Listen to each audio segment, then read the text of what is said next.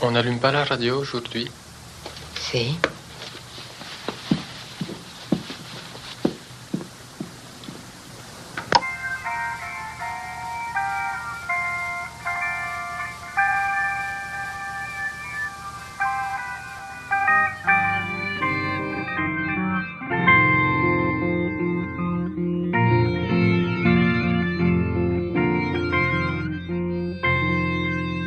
Hello.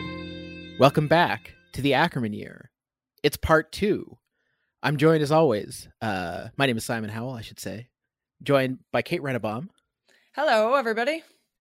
And this month, we have a special guest. Would our special guest like to introduce themselves? Hi, so my name is Erin Nunoda, and I'm a PhD candidate at the University of Toronto, and I work, I guess, broadly on queer theory and aesthetics of loneliness, and I'm really excited to be discussing these films. Yay! I met Erin, I encountered Erin very briefly at a conference, maybe 6-7 months ago now, and she gave a really wonderful paper on a film by Ackerman, and I was like, I want this person to be on the podcast, and Erin very nicely agreed to come on and talk with us, which was wonderful. Before we go any further, just a couple of quick bit of housekeeping notes. There was a bit of a delay in getting the show on Apple Podcasts. By delay, I mean it was Apple's fault, not mine. Anyway, it's there now. If you want to rate and review us and get us above the other teeming masses of Chantal Ackerman podcasts, we would really appreciate that. The other housekeeping is actually just more of us talking about Chantal Ackerman, because we're going to start things off in this set of films largely themed around, I believe we're going with queer relations, queer relationality, specifically among women, which we will get to. However, we meant to talk about a little film that she made in 1986 in our first episode. The film is called La Paresse, or Sloth, also known as Portrait d'une paresseuse, Portrait of a Slothful Woman. It was made as part of an anthology film called 7 Women, 7 Sins. As a sidebar for this whole episode, just put a flag on modes of production that don't really exist in the same way anymore. Anthology, especially the anthology and the various forms that can take. Anyway, just make a note of that. But we meant to talk about this film in the first episode. We're going to talk about it quickly now before we segue into the film it most naturally pairs with, which is actually her first feature, Je suis elle, which we will get to in a second. But Kate, why? I mean, our first episode was, I guess, themed around interiors and domestic spaces, and here we have Ackerman herself in an interior. This is further along from her early films. Obviously, we're into the mid 80s.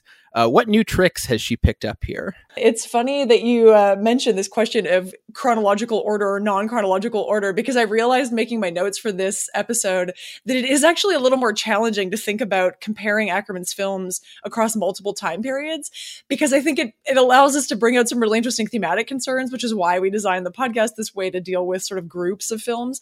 But then it introduces all of these questions about sort of like Ackerman as an artist, or what has happened in all of the intervening years, and it's difficult to keep my head in place for all of that. Absolutely. Yeah, exactly. So that will probably be a theme we'll keep talking about. But the question of La Paresse, I mean, I should say Simon was very kind, saying that we just sort of ran out of time last time to talk about it. I had forgotten that we were supposed to watch it for our last episode. So now here, having watched it, the question of, new tricks. I mean, it's interesting. I think the thing that stuck out to me most maybe had less to do with sort of stylistic developments, although I do think you can kind of sense a bit more of a kind of relaxed tone or something in La Paresse compared to Ackerman's earlier films where she's performing herself and that's her in a room.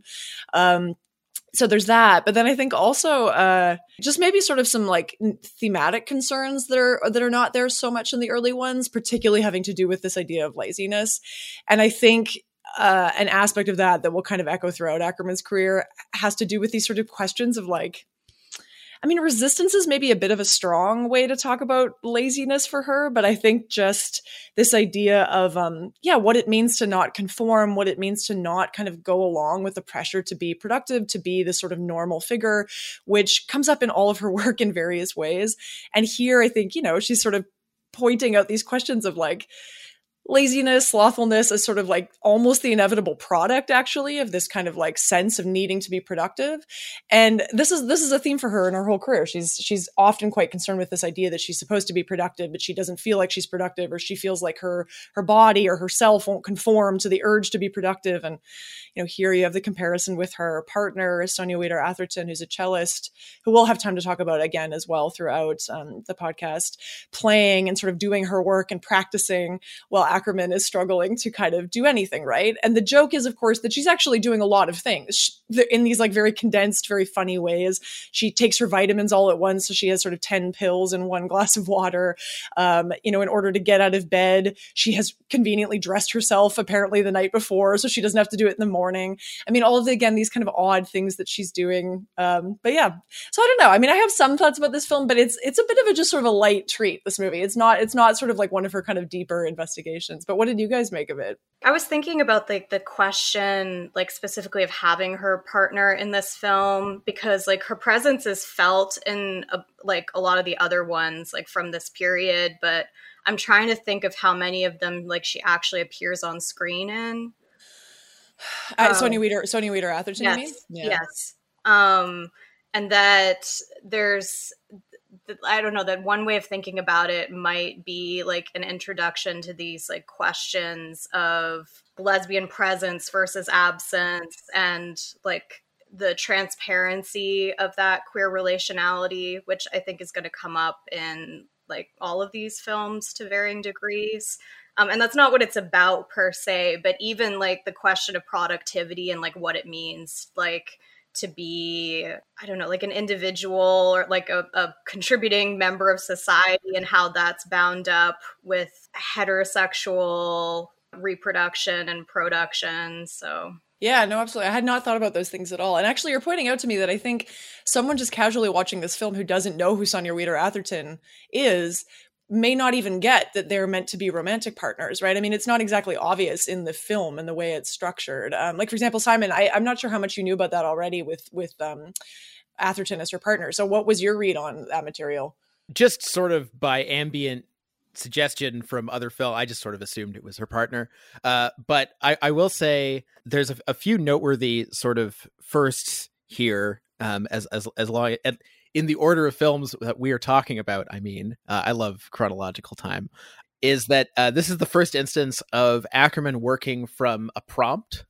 In terms of, that clearly she's used this prompt to make another very personal film, which is not the last time that's going to happen on this podcast.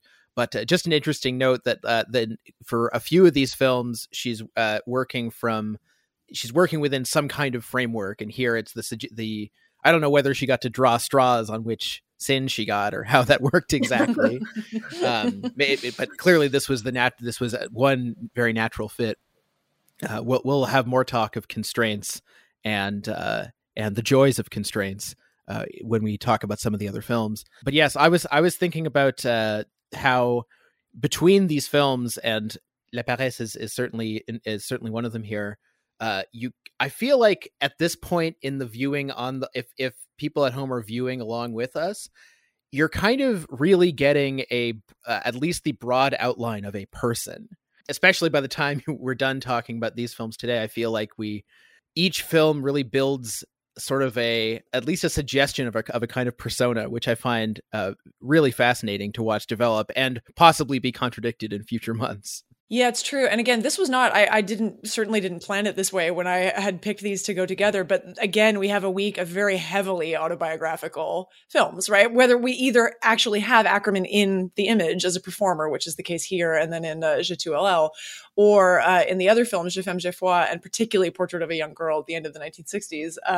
That one is heavily autobiographical, I think. Although again, it's always a question with Ackerman. She's never doing that in a really straightforward or really obvious way.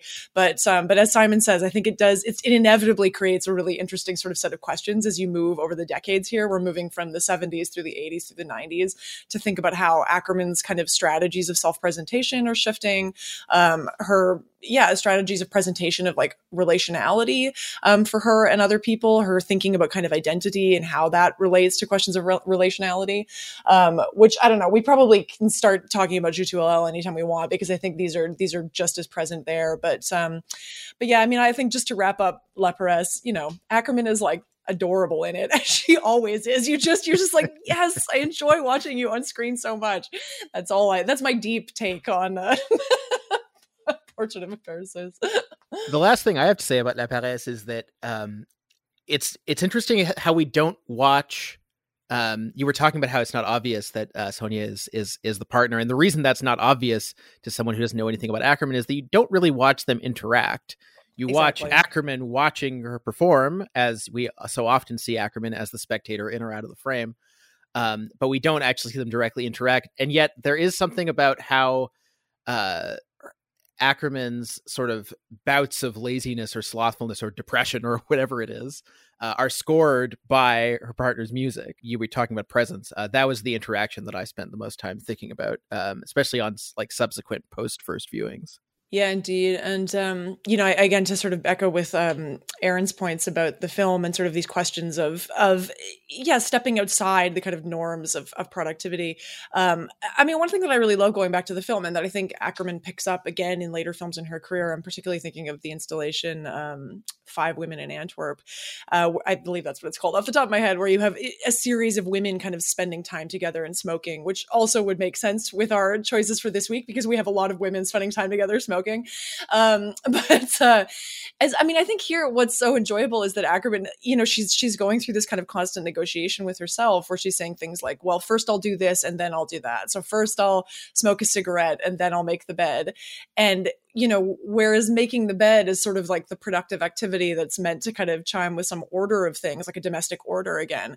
Instead, you have Ackerman kind of subverting that by showing us the minute where she sits and smokes the cigarettes while the music is playing. You know, and the question, of course, is like, so what are we being productive for, right? I mean, you know, in what order are we kind of living our lives here? What are we serving? And I think Ackerman's sort of like service of indulgence, service of that which isn't inherently productive according to certain orders is really gratifying. I mean, if nothing else, it's just really gratifying to watch. Yeah. Even in the context of this like 7-minute short, she still sneaks some of her real time or whatever you want to call it in there, just at the end as a little knuckle.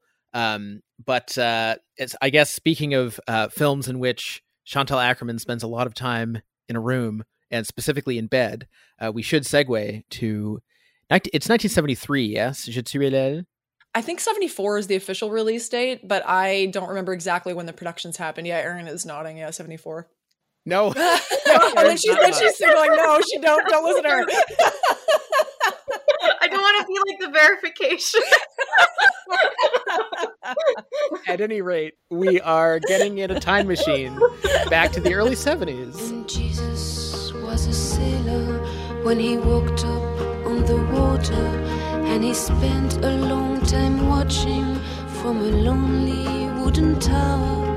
And when he knew for certain only drowning men could see him, he said, all men shall be sailors then, until the sea shall free them.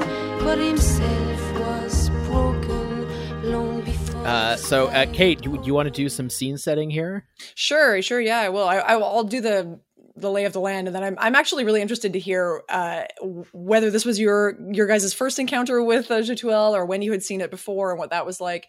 But yeah, so J2LL, Ackerman, according to her own recollection, she first wrote either the story or the screenplay in 1968. So she'd written it quite a bit earlier. That was the year she made Saute-Maville, her first short film. Then, of course, she made L'Enfant Aimé, which we talked about last week. It didn't go very well. And then she had kind of developed a little bit more. She had already gotten into touch with Delphine Seyrig, who would become the lead in Jean Dielman through, I think she met her at a film festival, actually.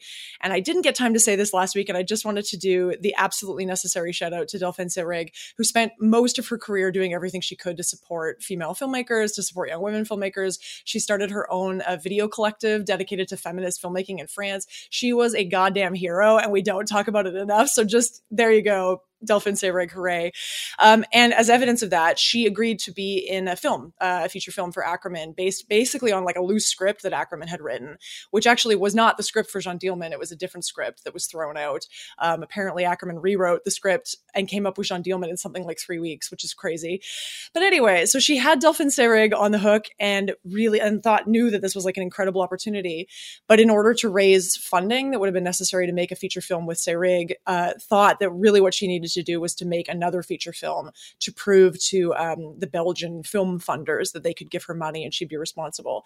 So she, I guess, went back to a kind of this story that she'd written for J2LL earlier and co-wrote the screenplay for it with a fellow named Eric de Kuipers. I'm not actually sure how you pronounce that name, but de Kuipers, who she would work with off and on throughout her career. She co-wrote 2 much later films with him and worked on a project that never came to fruition with him later that we can talk about later. But so yes, she co-wrote J2LL, and this was made in Europe. Babette Mangot was asked to shoot it but couldn't, and they basically shot this film in a week. My understanding is they shot it over 4 or 5 days. It's quite something. Made on a shoestring budget for no money. I don't think anybody on the crew got paid, at least initially. Hopefully somebody got some money later on, but yeah, so we can dig into a little bit more about what is happening. It's broken into 3 sections, but maybe before we do that, I'd be interested to hear your guys' experiences with this film.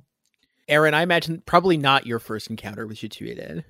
No, I've seen it a couple of times before, and I actually showed part of it in a class I taught earlier this year. How did that go? Well, hopefully the student isn't listening to this. I will say, I'm not going to say their name, but they're an incredibly brilliant, thoughtful person.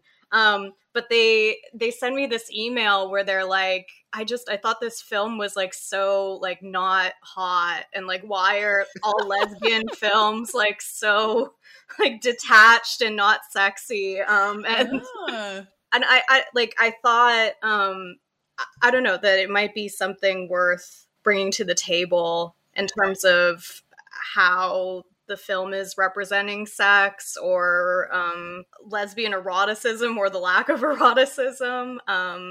So I thought I would introduce that point. I'm definitely not mocking their comment. No, not at all. I mean, I have a story that chimes with that. But I just wanted to ask you though, was your sense, like when you first saw it, was it that you also felt kind of detached from it, or you felt it was a bit of a detached portrayal of these things? I actually don't have that response to it. I'm gonna have to think about that a bit. We'll build up to it, I'm sure. Yeah. It's sort of the apex of the film, so we'll get there. But Simon, what were you gonna say? Really, of all the words you're gonna go with apex. It was my first time seeing J2LL. I always found the prospect of watching it kind of daunting for reasons you can kind of imagine.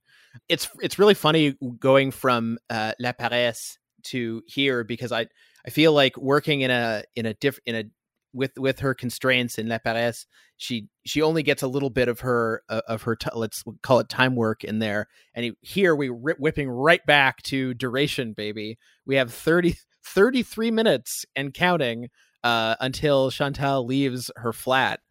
Which is maybe the section of the film we should start by talking about. As way of a kind of talking about sort of an overview of the film, I can give my student story about J2LL, which please, is that, yes. But it was when I was a student, and Jerry White, who I mentioned in the last podcast, who had taught the Francophone women cinema class that blew my mind and got me introduced to Ackerman, and who I know listens to this podcast. So thank you, Jerry, for listening.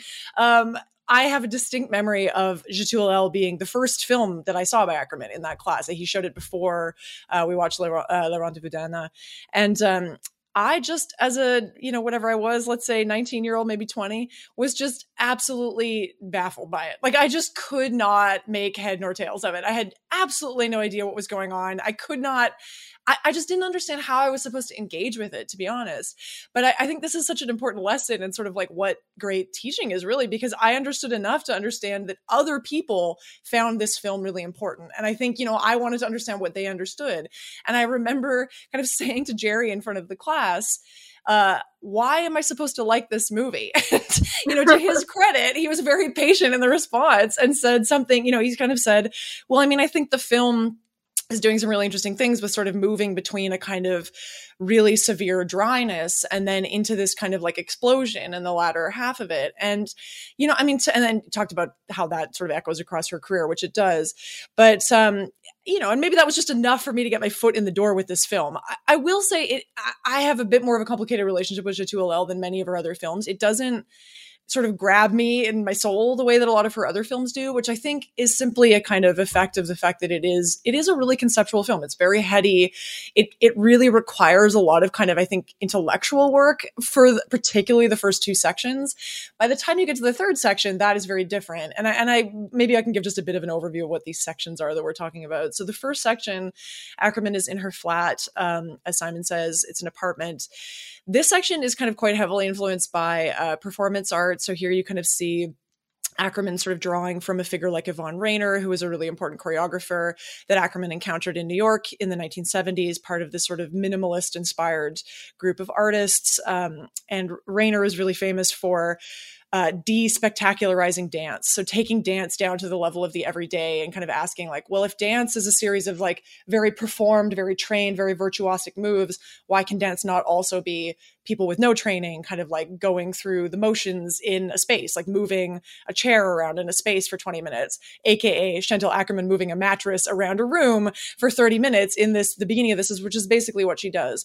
And Ackerman labels this first section the time of subjectivity. And there's a lot more to talk about what's going on in that section, but that's the first section. The middle section, she leaves the flat and she goes sort of on the road, but the majority of it takes place in the cab of a truck where she hitchhikes and gets a ride with a male truck driver played by Niels Arestrup, who people might recognize as a much, much older man from that film Un Prophète a few years ago, A Prophet, the Jacques Audiard film. Really? Yeah, he's the older man. Isn't that crazy? Wow.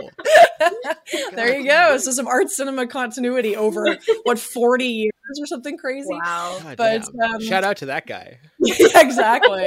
No, he's great. I mean, he's great in this one too. And yeah, anyway, so that's the middle section. She's in this the cab of this truck, and the relationship with this truck driver is very strange, and we'll talk about that more. She calls this section the time of the other, or the time of reportage, and it's much more kind of influenced by like documentary cinema modes, like observational cinema. It's 16 millimeter film blown up to 35, so it's much grainier, much more like observational looking. And then the third section, she arrives at the apartment of a woman who you quickly deduce she's had a relationship with in the past. And they have a kind of funny meal together. The woman at first doesn't want her to stay. Ackerman sort of wheedles her way into staying, and then they spend the night together. And it's shot in a really unusual way, and we'll talk about that more. But then this section Ackerman calls the time of the relationship. And critics have often talked about it as a kind of like inversion or a shifting of pornographic modes, of like modes of pornographic cinema, because it is unsimulated sex that's happening on screen. So anyway, there's the broad overview of this like absolutely fascinating, totally wild film. So Simon, where do we want to go from here? Do we want to talk about the first section more? Well, I just want to go to acknowledging the chutzpah of having the film that Kate just described as your first feature. Let's just take a moment. God damn. Shot in 5 days or something. It's wild. Yeah, yeah, I mean, I think I don't mind acknowledging that the first, especially the first section where she is just in the flat, I think is probably the most difficult chunk of section we've had to talk about on the show so far. Like, do I think it there's even like a tiny critic part of me that thinks, well, if it had been half the duration, I think it probably could have been just as effective. But maybe that's not true. I'd have to sit down with an editing suite, and I'm not about to do that. It's a really wild film. I only had time to watch it twice, but I do think shout out to Ira Sachs, who gives has a little bit of a featurette on the film on Criterion. Another shout out to Criterion Channel, by the way, and not only because they shouted us out on their Twitter feed, which I was not expecting. But we're just going to keep shouting out, and it's going to keep working for us. But he was talking about how in his initial viewing, he was baffled by the movie. And then he ended up seeing it a second time in a different context, and suddenly it lit up. And he specifically talks about the sex scene as being a major catalyst for that. I have to say that the trucker sequence does feel it feels more writerly to me than the other two. So like it feels like despite the documentary style, it feels like this is a character that has been constructed for a movie played by an actor. I don't know. Did anyone else feel that way? Well, I mean, certainly he is maybe one of the only figures in the film who reads as, like a kind of character, as you say, like a sort of constructed, I mean, kind of, he's not exactly naturalist, but what you would expect to call a sort of naturalist film character. Like he seems to have a kind of interiority and a history, and which is interesting that like the male heterosexual character is given that, whereas neither of the women in the film really are. And Ackerman's like the portrayal of her own subjectivity, I think, is actually at the heart of the film. So we can come back to that. But the third woman, again, she is a character, but she really isn't given much in the way of sort of characterization or dialogue compared to the male character, for sure. Yeah, I don't know. I mean, Erin, is there a section of the film that you find sort of like the most challenging or the most interesting? Or what I find interesting about the film, and what links the sex scene to the first section where she's like alone in the room, is that I understand the film to be taking aesthetic strategies that are normally understood to be cold, distancing, aesthetic, or unwelcoming, and like drawing out how they can provoke relational possibility, how they can illustrate invention rather than just negation. As someone invested in the queer potential of asexuality, or I don't know, because Ackerman is kind of suspicious of these identity-based registers.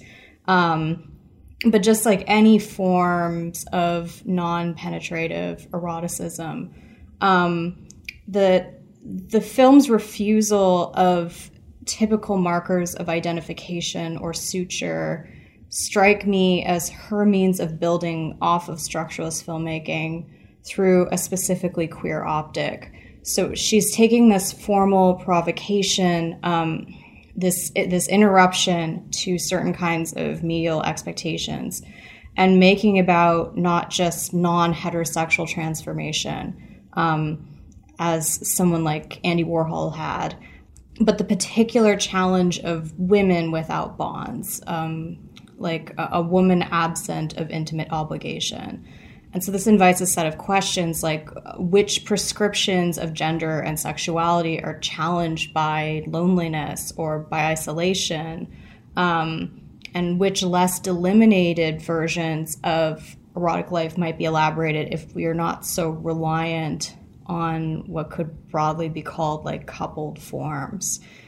And what does it mean to depict a woman in these very precise, languid, nude compositions and invest her body with an erotic spark that is also totally indifferent to our look, kind of like obscure and illegible?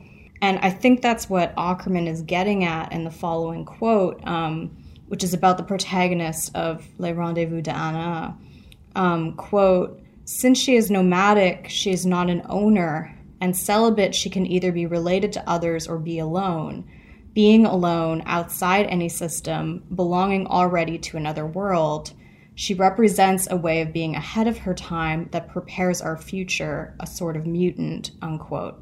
So what I find really fascinating about this is that here isolation is not construed as a kind of lack. It's a form of speculative thought. It imagines otherwise what sex can be.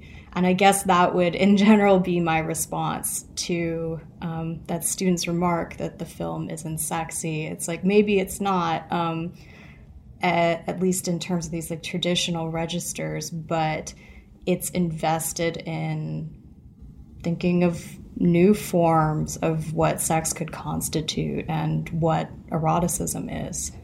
Absolutely. And I think this is, again, a major theme for Ackerman's work, is this question of sort of how to depict loneliness, how to depict relationality when, I think for her, the absence of a feeling of felt relationality is such an important part of what she's doing and what she's trying to kind of unearth or depict. No, definitely. I mean, and I think all of this is, again, sort of deepened by the fact that the first section, and critics have commented on this a lot with the first section, where, you know, Ackerman is calling it like the time of subjectivity. And so you would expect this idea of a woman alone in a room for 30 minutes kind of doing activities, you would expect it to be giving us some kind of sense of quote unquote who she is or something, right? Like some sense of interiority. But instead, what she's doing is sort of like denying that to you in every possible way. And she's doing it really interestingly. And some of it chimes with strategies we were talking about in the previous podcast episode, but where in the time of subjectivity section, you often have Ackerman describing, and just to be specific, we shouldn't say Ackerman here. She's playing a character, and the character is never really named in the film, but in the credits, Ackerman calls the woman playing her Julie. So she calls herself Julie in the credits. So sort of this character of Julie. Yeah. And so Julie is alone in this space. And, you know, at first there's furniture in the room. Julie is dressed. And then over the course of the 30 minutes, she goes through this whole series of processes whereby she like strips herself of all of this. So she removes all the furniture from the room. She strips down naked pretty early on and remains kind of mostly naked, sometimes half dressed for the rest of it. She stops doing like normal human things like eating food. And the thing that made me laugh going back to it now is the fact that the majority of it, through all of it, she's eating sugar out of a bag. Like this is the thing that she sustains herself with, is just eating. And honestly, you guys, I found it a little nauseating going back to it as like a fully grown adult. As a 20-year-old, I was like, yeah, sure, eating sugar out of a bag, why not? As an adult, I'm like, oh my God. Can I just say, I don't know the precise origin of the eating sugar out of a paper bag thing. It almost felt to me like a weird joke about like what is it that people think women do when they're alone.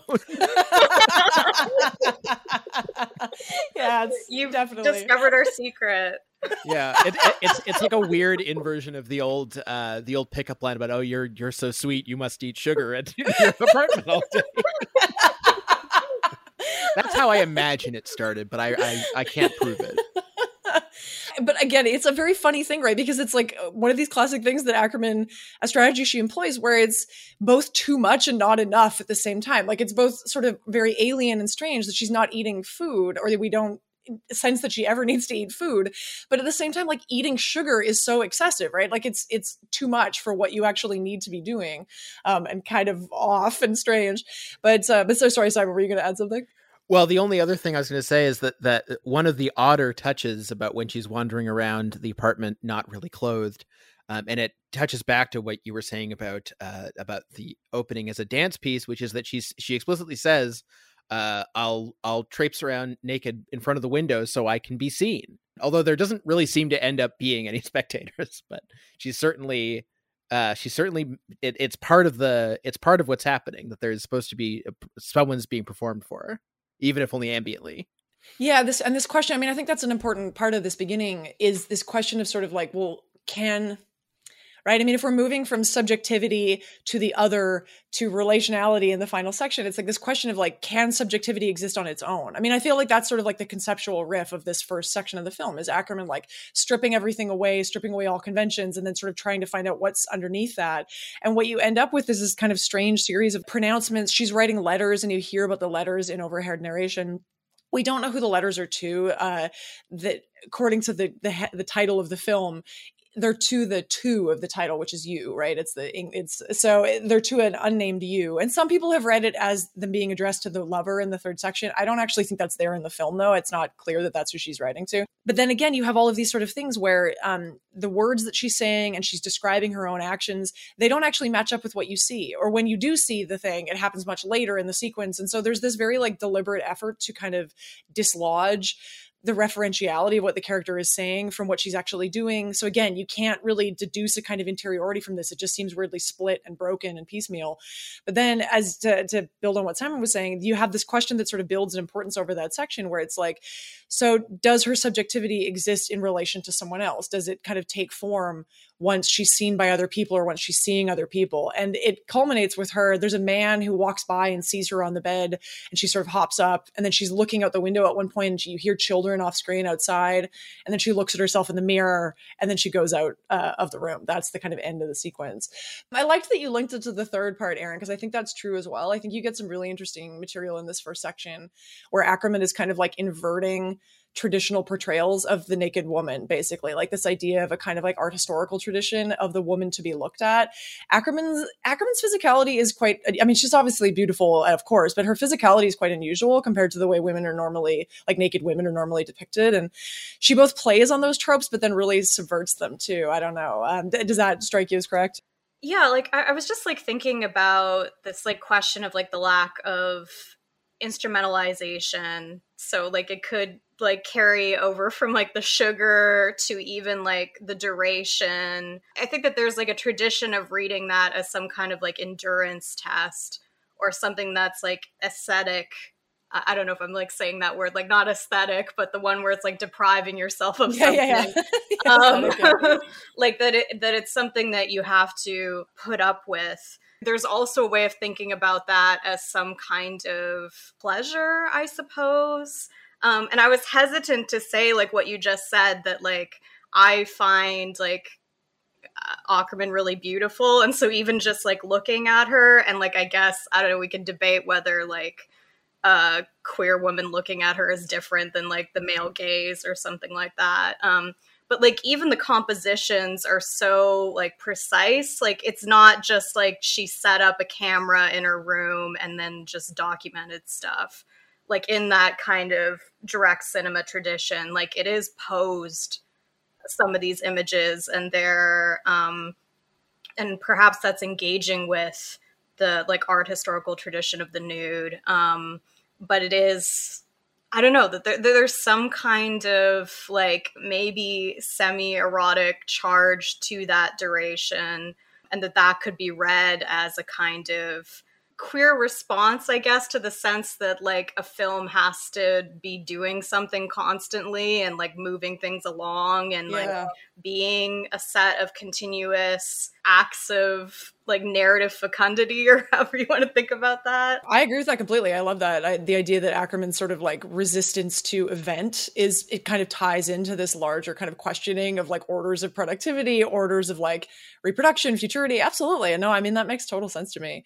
For the art historical kind of angle, I just to clarify what I meant, I think what I was trying to hint at there in my half-formed way was just saying that I think because there is this sort of long tradition in art history, Western art history, maybe we should say, of the female nude, the tradition there often presents the woman as available to the looker, right? Available to the presumed male looker, right? In the sense often that the woman's gaze is directed back at the point from which someone would be looking at the painting or the image. And Ackerman here again is kind of refuting that, both in the sense that the character is really not sort of oriented towards the spectator. We don't have any access to like her interiority, her subjectivity, her desires. Her desires are genuinely kind of baffling, right? Like we actually have no idea what she wants and why. So there's that. But then also the fact, and this continues throughout the film, the fact that like you have the durational setup of the camera, these sort of extended sequences, you really kind of have this sense of materiality of where you're looking from. It connects with what was going on in Jeanne Dielman, or in this case, what will be going on in Jeanne Dielman in this timeline. We really are made to feel our position as lookers, right? We're not this kind of invisible, we don't have a voyeuristic gaze on this woman in a room. Instead, we're really left kind of questioning, well, like, why are we here? Why do we have access to looking at this woman? What does it do?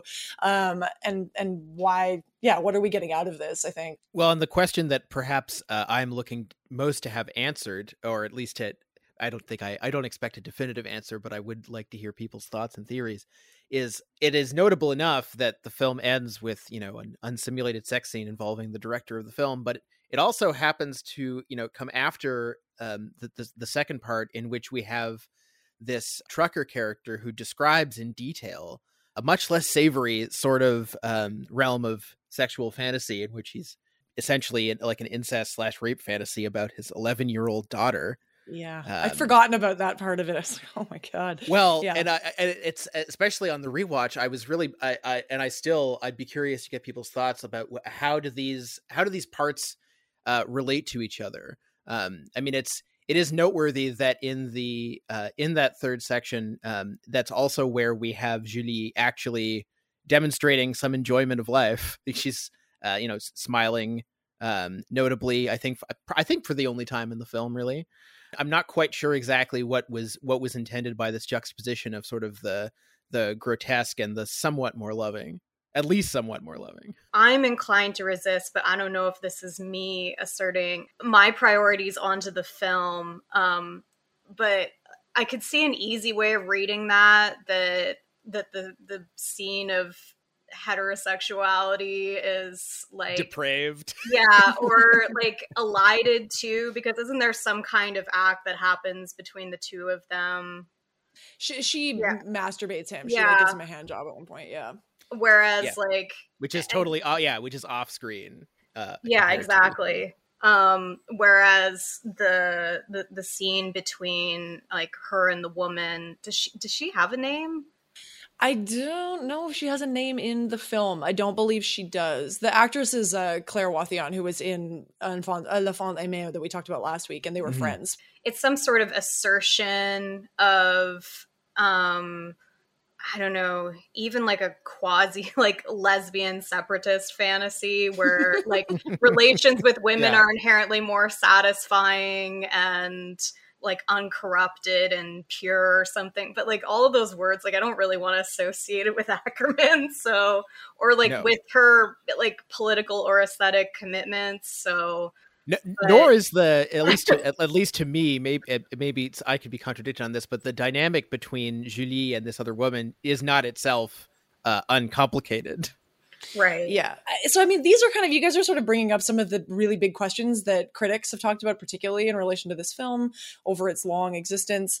Is the film sort of casting aspersions on heterosexuality? Is it kind of creating a sort of like value scheme where one is valued more than the other? Is it not? Is it denying these kinds of divisions between different modes or forms of identity, different kind of like paradigms of sexuality? And so, I mean, I there's a lot to talk about there, and I think I have my thoughts on it. I mean, I think one thing that we haven't talked about yet, which is maybe just worth acknowledging at this point, is that I think Ackerman is sort of explicitly kind of bringing up these questions just by the structure of the film itself, by moving from the position of the singular into the world of like the plural, right? Into the world of the two possible relationalities. Two is of course limiting, but just this is what the film is dealing with a male and with a female, right? It's just 2LL. And so on the one hand, it's like very schematic.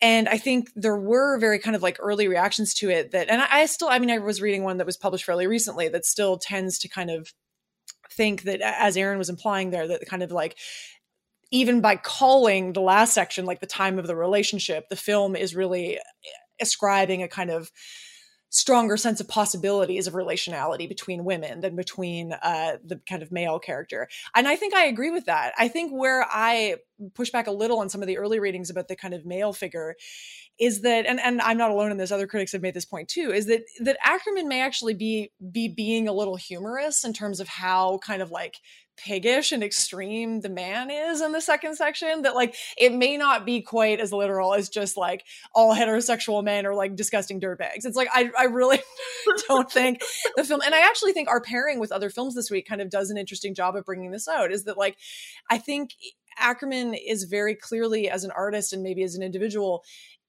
deeply interested in questions of heterosexual kind of like rites of romance, rites of passage, rites of kind of engagement.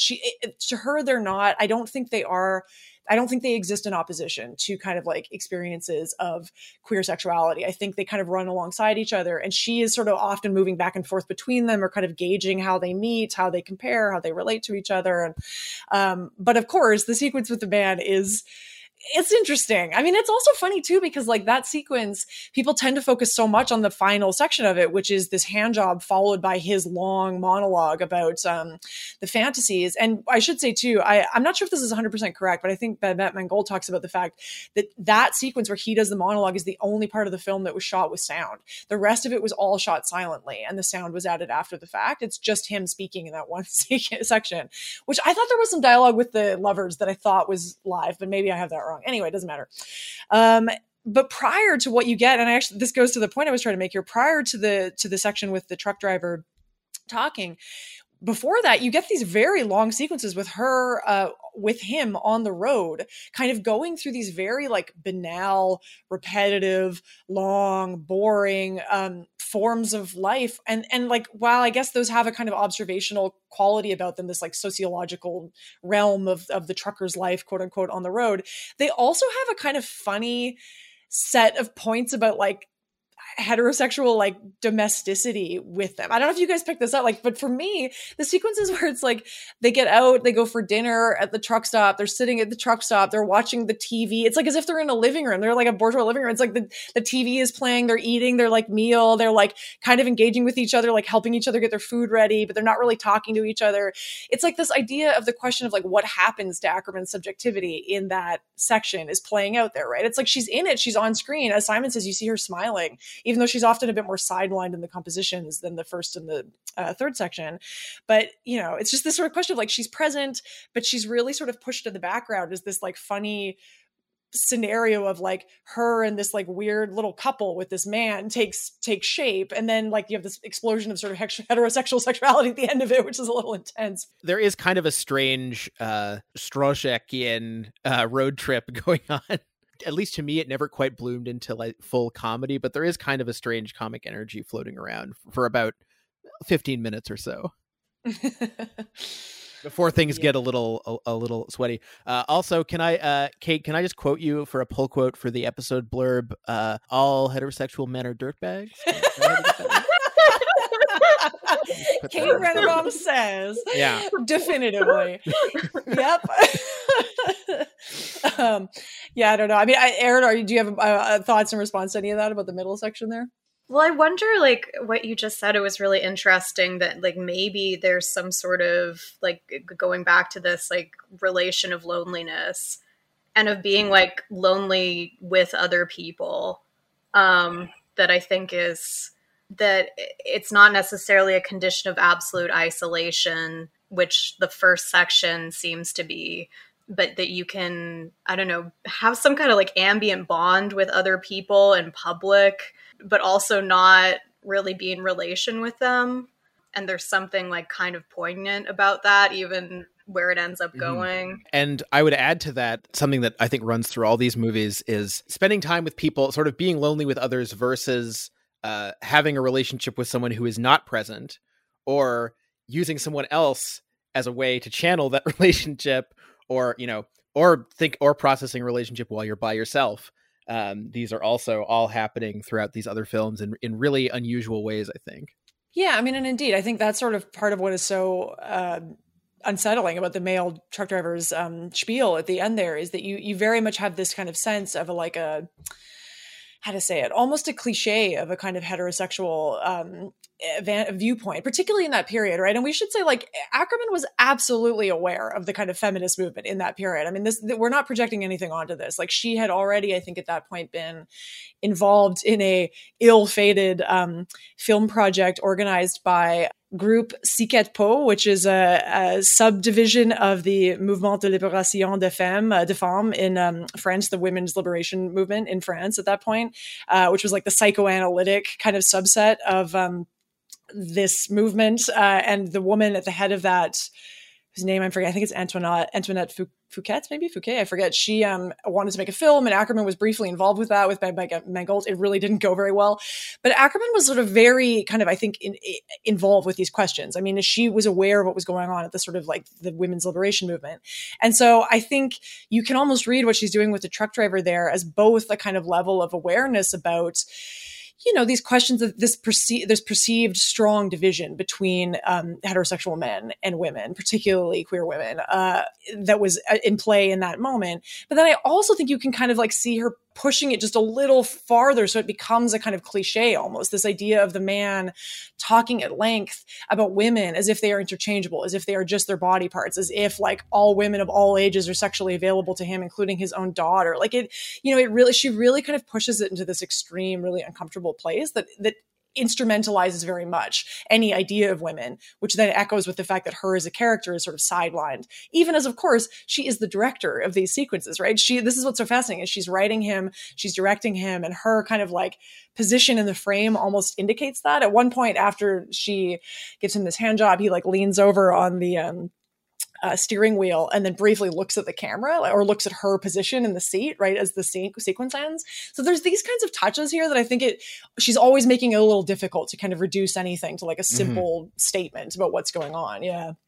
Well, we do have 2 other films to talk about, so I will invite anyone to make. Well, we still have to talk about the third section of Jatula a little bit here because we barely talked about that. So that's true. That's right. We've been sort of talking around it. It's true. So, well, let's get some remarks about that, and then we can transition. Because you're right, Simon. I'll just talk forever, so we should try to do that. But it's but yeah, the third section is incredible. I mean, the third section is like far and away the most gripping part of this film. I think it also is probably the most difficult to talk about. So yes. Why don't I ask you guys to talk about it then? The one Ackerman film that I couldn't watch in the living room. I think the only one. I did do that. Yeah, like with my roommate, like this would have been like, I don't know, 4 or 5 years ago. She's like one of my best friends. And she was like kind of like, she told me afterwards, she was like, yeah, I kind of like wondered what was going on there. But I was intrigued. She's like not surprised. One of my roommates has only been here for like 2 weeks, so it's a little bit early to break the Jitsuire seal in a public space. I mean, all jokes aside, we really do need to take a moment just to once again acknowledge the chutzpah of putting this is 1974 we're talking about. I mean, it was headlines in the mid 90s when Vincent Gallo made The Brown Bunny. It's funny. I thought of The Brown Bunny too, Simon. I was like, it's funny that this film and puts Ackerman in a league with Vincent Gallo. Like that those two are sort of maybe some of the only ones who've ever done. Oh, and apparently Abel Ferrara too. Although I don't actually know if Abel Ferrara appears in the porn films he directed. No, he does. He does appear in at least some of the porn films he directed. So that's a very funny set of people. Somebody should program a series that's like Abel Ferrara, Brown Bunny, Jatula. But it does bring up an interesting point, though, which is that Ackerman wasn't going to star in the film originally. She did have an actress that she wanted to play in it. But I think, as we hinted at last week, she was still very much kind of figuring out her ways of relating to actors and like these ideas. Like as she had said, actors really wanted to kind of bring naturalism to things. They wanted to bring motivation to things. And she really didn't like that. She really wanted to strip that out of what was happening in the film. And so I think at the time, her starring in it was just an easy solution because they were trying to do it so quickly. In the years that came after this film, she increasingly became kind of embarrassed about her position in this film. She says later that she didn't understand at that age what a strong, like how, in her terminology, it's something like how strong it would be to have her presence in the film in those kinds of scenes. She says in retrospect, she wouldn't have done it, which is interesting. I mean, it's, because I think like with you, Simon, I think so much of the power of this film comes from the fact of her in it. I mean, it is really a kind of at points it's almost unbearable, this display of like herself. I mean, this like display of kind of intimacy, but it's like a restricted intimacy. It's an intimacy we don't have access to. We should say too that the way that the sex is depicted is quite unusual. It's only 3 shots of these 2 women engaging with each other. And the way that their sort of bodies are engaging with each other is something you see throughout Ackerman's career, actually, which is like bodies kind of throwing themselves at each other violently. It's not about the sort of like quote unquote normal forms of like sexual encounter, like I guess genital encounter that you see in like pornography. It's not really about that. It's much more about these sort of bodies like trying to get as close as they can to each other in this really almost violent way. Yeah, it makes me think about this piece by Nick Davis where he talks about like the mobilization of like the idea of real sex in films. And he's mostly talking about like stuff like The Brown Bunny, like 2000s era, like art house cinema, like it was kind of a trend. And he talks about how like what that does, that it's like not only inscribing a kind of like realism so that there's like a relationship between the pro-filmic and the narrative, but also like what real sex constitutes. And that in that framework, it tends to be, it either shows like ejaculation or penetration. And so like if you don't have that like kind of, I don't know, phallic imperative, it's difficult to determine like what constitutes a sexual act. And that like plays into the whole kind of like history of archiving or rendering the truth of lesbian eroticism, because it doesn't like function on like that kind of like consummative logic. And I think in that piece, he actually like brings up the fact that this could be considered like some kind of landmark in terms of like these discourses, but it doesn't tend to get raised or understood in those terms because there's the absence of, some kind of phallic ontology of sex, I guess. I don't know, that sounds really like technical, but I wonder also how much it contributes to that, to the sort of non-landmarking of this sequence. I wonder if if another major contribution to that is the aesthetic of the fact that, I mean, most you're talking about, I think it's only in the whole sequence is only 3 shots, and I think most of it is just that wide sort of medium shot where the bodies in the space are only taking up maybe like, I don't know, an eighth of the frame, which adds to the strange voyeuristic feeling you were describing, Kate, of just like it feels like you're sitting in the room watching it happen. It does. And people have spoken about that as well as another way in which she's kind of upending the traditional kind of pornographic visual codes here, is that it's very clearly not designed for a certain sort of like visual pleasure of the spectator or like erotic pleasure of the spectator, because again, you feel quite awkward. And I remember this watching it as like a person in this class when I was young, is like, to just really, you're not sure how you're supposed to be relating to this because it's not being given to you as a kind of like form of sexual gratification. And yet you're here kind of like observing these 2 women having sex. It's a kind of observational paradigm. It just is, it's not very easy to kind of like put it into preset categories. And I think, again, this is exactly what Ackerman is doing throughout the film. I think another theme we haven't talked about here, and I don't think I haven't read everything written about this film, certainly, but I don't think I've ever seen anybody mention this, is the fact that Ackerman throughout, I think in every section, is playing up the connections between childness and sexuality, which is a theme that runs throughout all of the rest of the films that we're dealing with here. But here it's quite explicit. I mean, you have her encounter with the lover when she arrives. She relates to the lover as though the lover was her mother. Like she demands food from her in this very kind of childlike way. Like she's like, make me sandwiches and I want more sandwiches. And the mother sits there like making her these sandwiches. And then Ackerman like reaches out and touches her breast in this like way that can double for the child reaching for the mother's breast and the lover reaching for the other's breast. And so she plays with this. And then even with the trucker, like after there's the scene where she masturbates him, there's again a very kind of like childlike scene where she's with him in the bathroom watching him shave as though he was her father, as though it was like a kind of, bourgeois scene of the little girl watching her daddy. And like he even bops her on the nose at one point after this. It's like very funny. And so I don't know, that I think again is this kind of like realistically deeply uncomfortable sets of questions, I think, from a kind of current vantage point about the overlap between childness and sexual desire, sexual activity.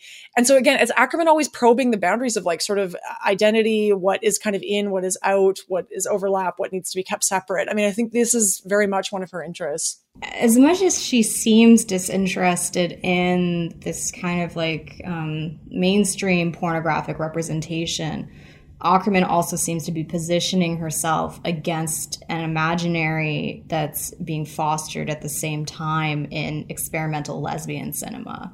So her vision of sex is not one grounded in this kind of gauzy emotionality, haptic sensation, sort of same gender communities. Like, I don't know to what degree she was aware of these filmmakers, but in either case, she seems to disidentify with this version of queerness, one that sees in women's eroticism with other women a better, healthier, purer version of romantic love. She's too interested in tension and distance for this, too fixated on what cannot necessarily be ameliorated in sex or in intimacy writ large.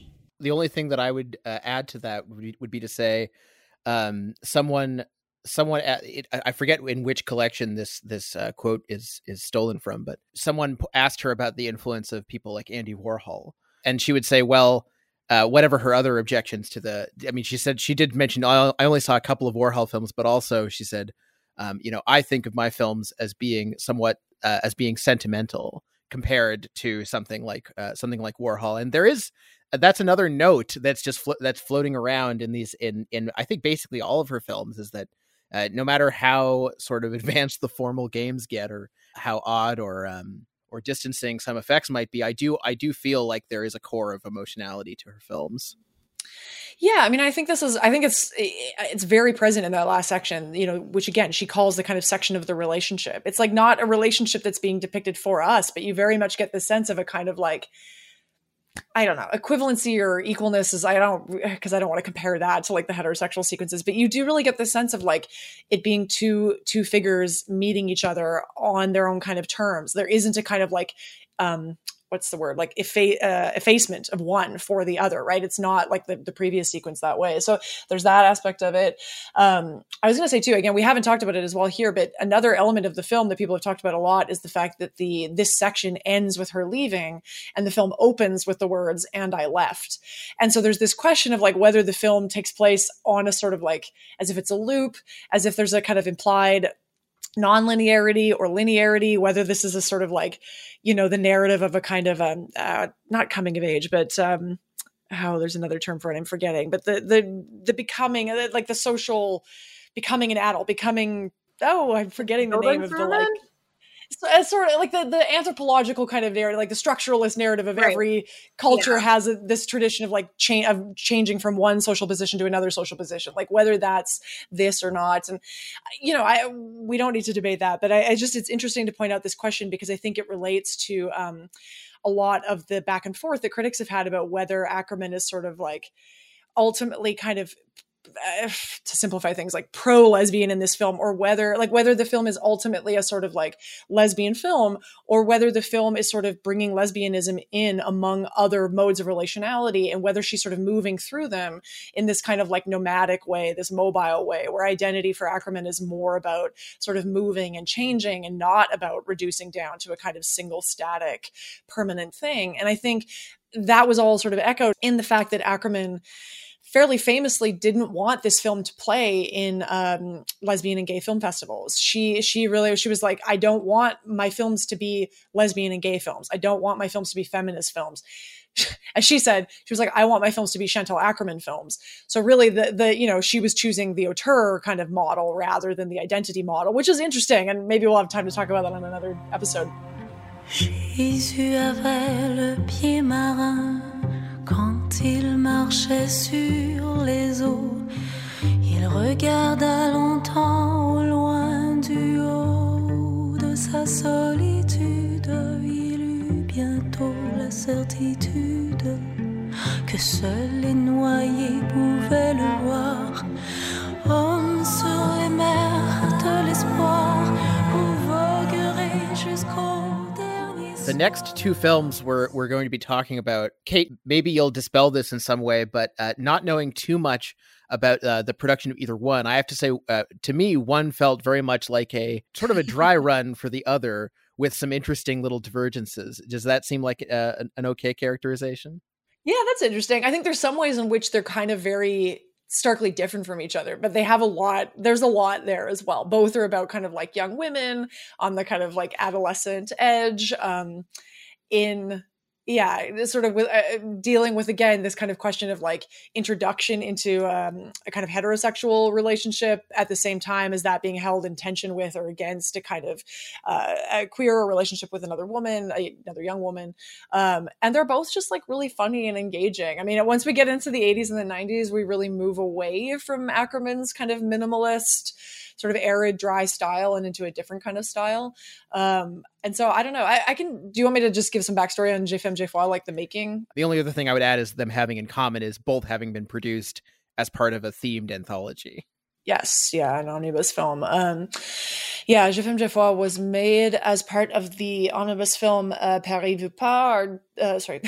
Bar, Paris Vu Par. My terrible French pronunciation. No. Paris Vu Par, 20 ans après, or Paris Seen by 20 years later, which was a kind of sequel to a film made 20 years earlier, Parlez-vous pas, which had filmmakers like Jean-Luc Godard, I think Romer, a number of the French New Wave filmmakers in it, Chabrol, I'm forgetting who else, but there were all these shorts set in Paris. And so this was a remake or a kind of sequel to that. And so she made this very short film. I think Je Femme Je Fois is only like 13 minutes long or something. It's quite short. It's a very charming film. I mean, this one I had seen many years ago. It's very cute. You have the two young actresses. I, of course, didn't write down their names, so I'm forgetting them. But for people who didn't make this connection, one of them is the actress who turns up later in Pulp Fiction. She plays the French girlfriend in Pulp Fiction. That's right. Damn. Another. Wow. Oh, so there you go. 6 degrees of Chantel, I'll tell you. Yeah, she knew everybody when they were young.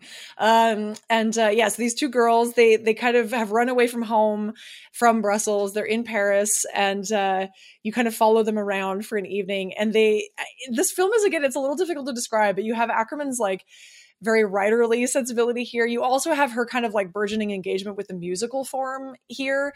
Ackerman in the 80s, and we'll talk about this in future episodes, but Ackerman in the 80s really moves towards working in like a musical genre mode. And here that mostly takes the form of the way the girls speak to each other, which is in this really like rhythmic kind of clipped form of dialogue. You know, one will always say like, I'm hungry, I'm cold, I'm hungry, I'm cold. Like this is, yeah. So there's more to be said, but what did you guys make of the film? I don't know if it's too early to bring this in, but I thought about it when we were talking about Je tu il, and you brought up this question of the relationship between childhood and queerness. This made me think also about theories of queer temporality in general, which like are usually organized around contestations of teleology, or a linear trajectory wherein adulthood is the realization of normative sexual imperatives, including identity and proper object choice. Like Catherine Bond Stockton calls the refusal of this timeline growing sideways, which like I think resonates quite a bit with Ackerman's interest in duration or recursivity, in forestalling narrative development and questioning aesthetic resolution. And her book of the same name, Stockton declares not only that all children are queer, she also implies that there's something inherently childlike about queerness, specifically in its failure to be sufficiently adult, where adult entails like the achievement of certain time markers such as marriage, a career, children. So contra most conservative ideology, children are foreign, strange beings, figures that are available to us conceptually only as a memory, people who, despite attempts to enshrine them in this kind of mode of purity and innocence, will always resist adult grasp.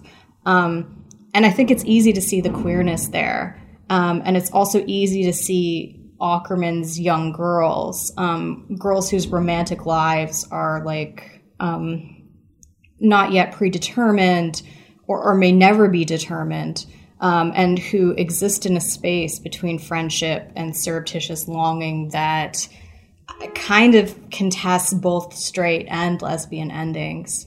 Yeah, and like on that sense of the space of kind of adolescence or like the tail end of childhood as a space of kind of potentiality. I mean, this is, I think, absolutely here. And I love that you put it in that context with the kind of the theorization about queerness. I hadn't thought about it in that way, but that's great. And I think Patty White, Patricia White, has written about the second film. We'll talk about Portrait of a Young Girl, in the context of a kind of like minor lesbian cinema. And we can come back to that idea. But I think one point she makes about the films, Je Femme Je Fois included, maybe, is that so many of the films Ackerman makes around young women, kind of relationships between young women, that they're really marked by a sense of being kind of both having a sort of potentiality, but also really being stuck, like really being in this place of kind of being, like unable to get out of something, kind of on a track, like repeating. And as Patricia puts it, like, because it's like potential only, it's sort of unrealized potential at this point or something, it is, they feel like they're kind of nowhere, like they're not really in a place yet. They're sort of not yet where they're supposed to be, or they're trying to get there. And, which is also fascinating because so many of these films, Je tu il included, all of them deal with a narrative that is quite important in kind of queer histories of queer cinema, queer literature, which is the kind of road narrative, the idea of leaving the home, which is often codified as the kind of like, you know, the heterosexual space, the domestic space, and thereby the space by which the young person can't sort of be what they want to be. So they have to leave, they have to go on the road and then find the place where they're going to be.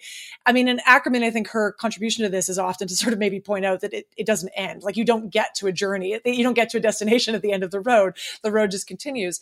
But that's very present in all of these films. In every one of them, the girls have run away, or they're about to run away, or they're in the process of running away or leaving.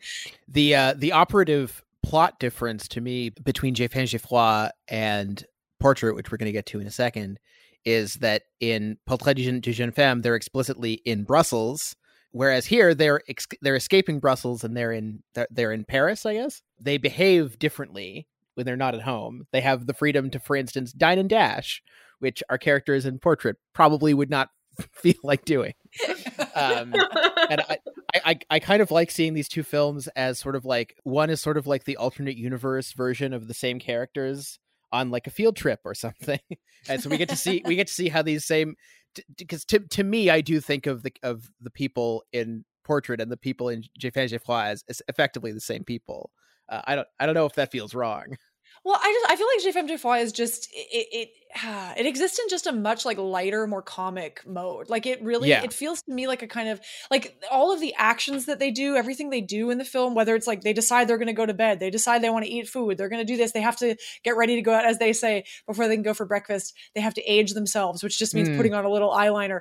It's like every action that they do is kind of condensed down to these sort of like representative gestures in a kind of funny way. And to me, that really, it's almost like a silent film tropism, right? It's like this sort of like everything is a little heightened, everything is a little happening a little too rapidly, a little too quickly.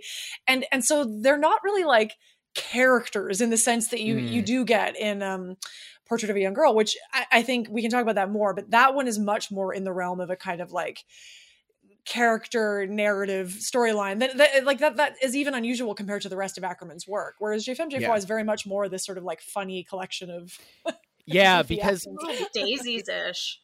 Exactly, right? Yeah. Daisies is a really good comparison point. Yeah, it's almost like they have the same amount of story or take a place over a similar amount of time, but J'ai faim, j'ai froid, because it has to condense that story into 12 or 13 minutes, it condenses that into a series of bizarre gestures. Yes, it's true. Well, and we have something here that we'll get again in Portrait of a Young Girl, which is that one of the girls engages in sex with a man that they meet when they sing for their supper at a restaurant, and they go home with this guy. He's going to let them stay on their couch. But again, even I'm imputing more kind of explanation to that than the film gives you. They just sort of move from one thing to the next. Ackerman does not get enough credit, by the way, for her films are full of useful life hacks. Like, ladies, you need to find yourself a man. Find your nearest restaurant and someone to duet with. It's true. And 5-minute crafts of her time. It's possible I'm reading a little too much into this, but like for the diehard Jacques Rivette nerds out in the audience there, I could not help it. And I think my guess is Ackerman knew what she was doing with this reference. But when the girls go in and sing in the restaurant and, don't exactly create chaos, but like they really are this sort of like upending kind of like joyful, goofy force in this like very staid, fancy restaurant that they're in as they sing off key loudly.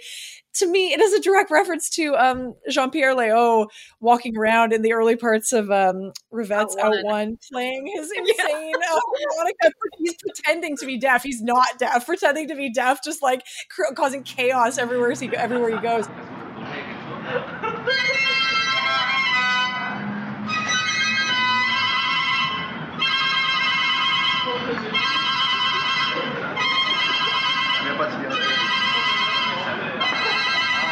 Which again, I love this because I think Ackerman in a lot of these films is very much working in a mode of like nodding to the French New Wave, while, as again Patricia White points out, kind of like finding the minor within them, like pointing out that even though those were sort of avant-garde or like minor departures from the mainstream, one can even point out how much was being excluded or kind of minored out of even those kind of like departures. And so here it's sort of like her take on a lot of the French New Wave stuff. But yeah, Kate, I figure you were probably going to do this later, but I'm gonna ask you to do this now. Could you unpack the concept of minor here for the punters at home?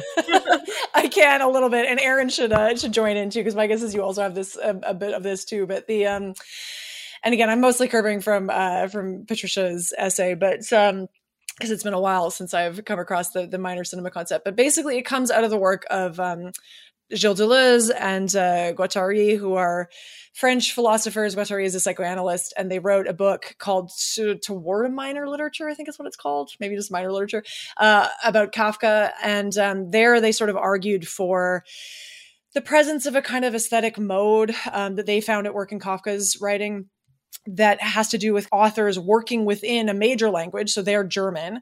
So even though Kafka is Jewish and is not writing in the language of his history and culture particularly, he's writing in the majoritarian, the dominant language, which is German. He finds a way to kind of turn that language against itself. He finds a way to like make the language strange and speak from a kind of minor point of view from within that. And for them, that has to do with like Kafka's kind of refusal of metaphor, his very dry style.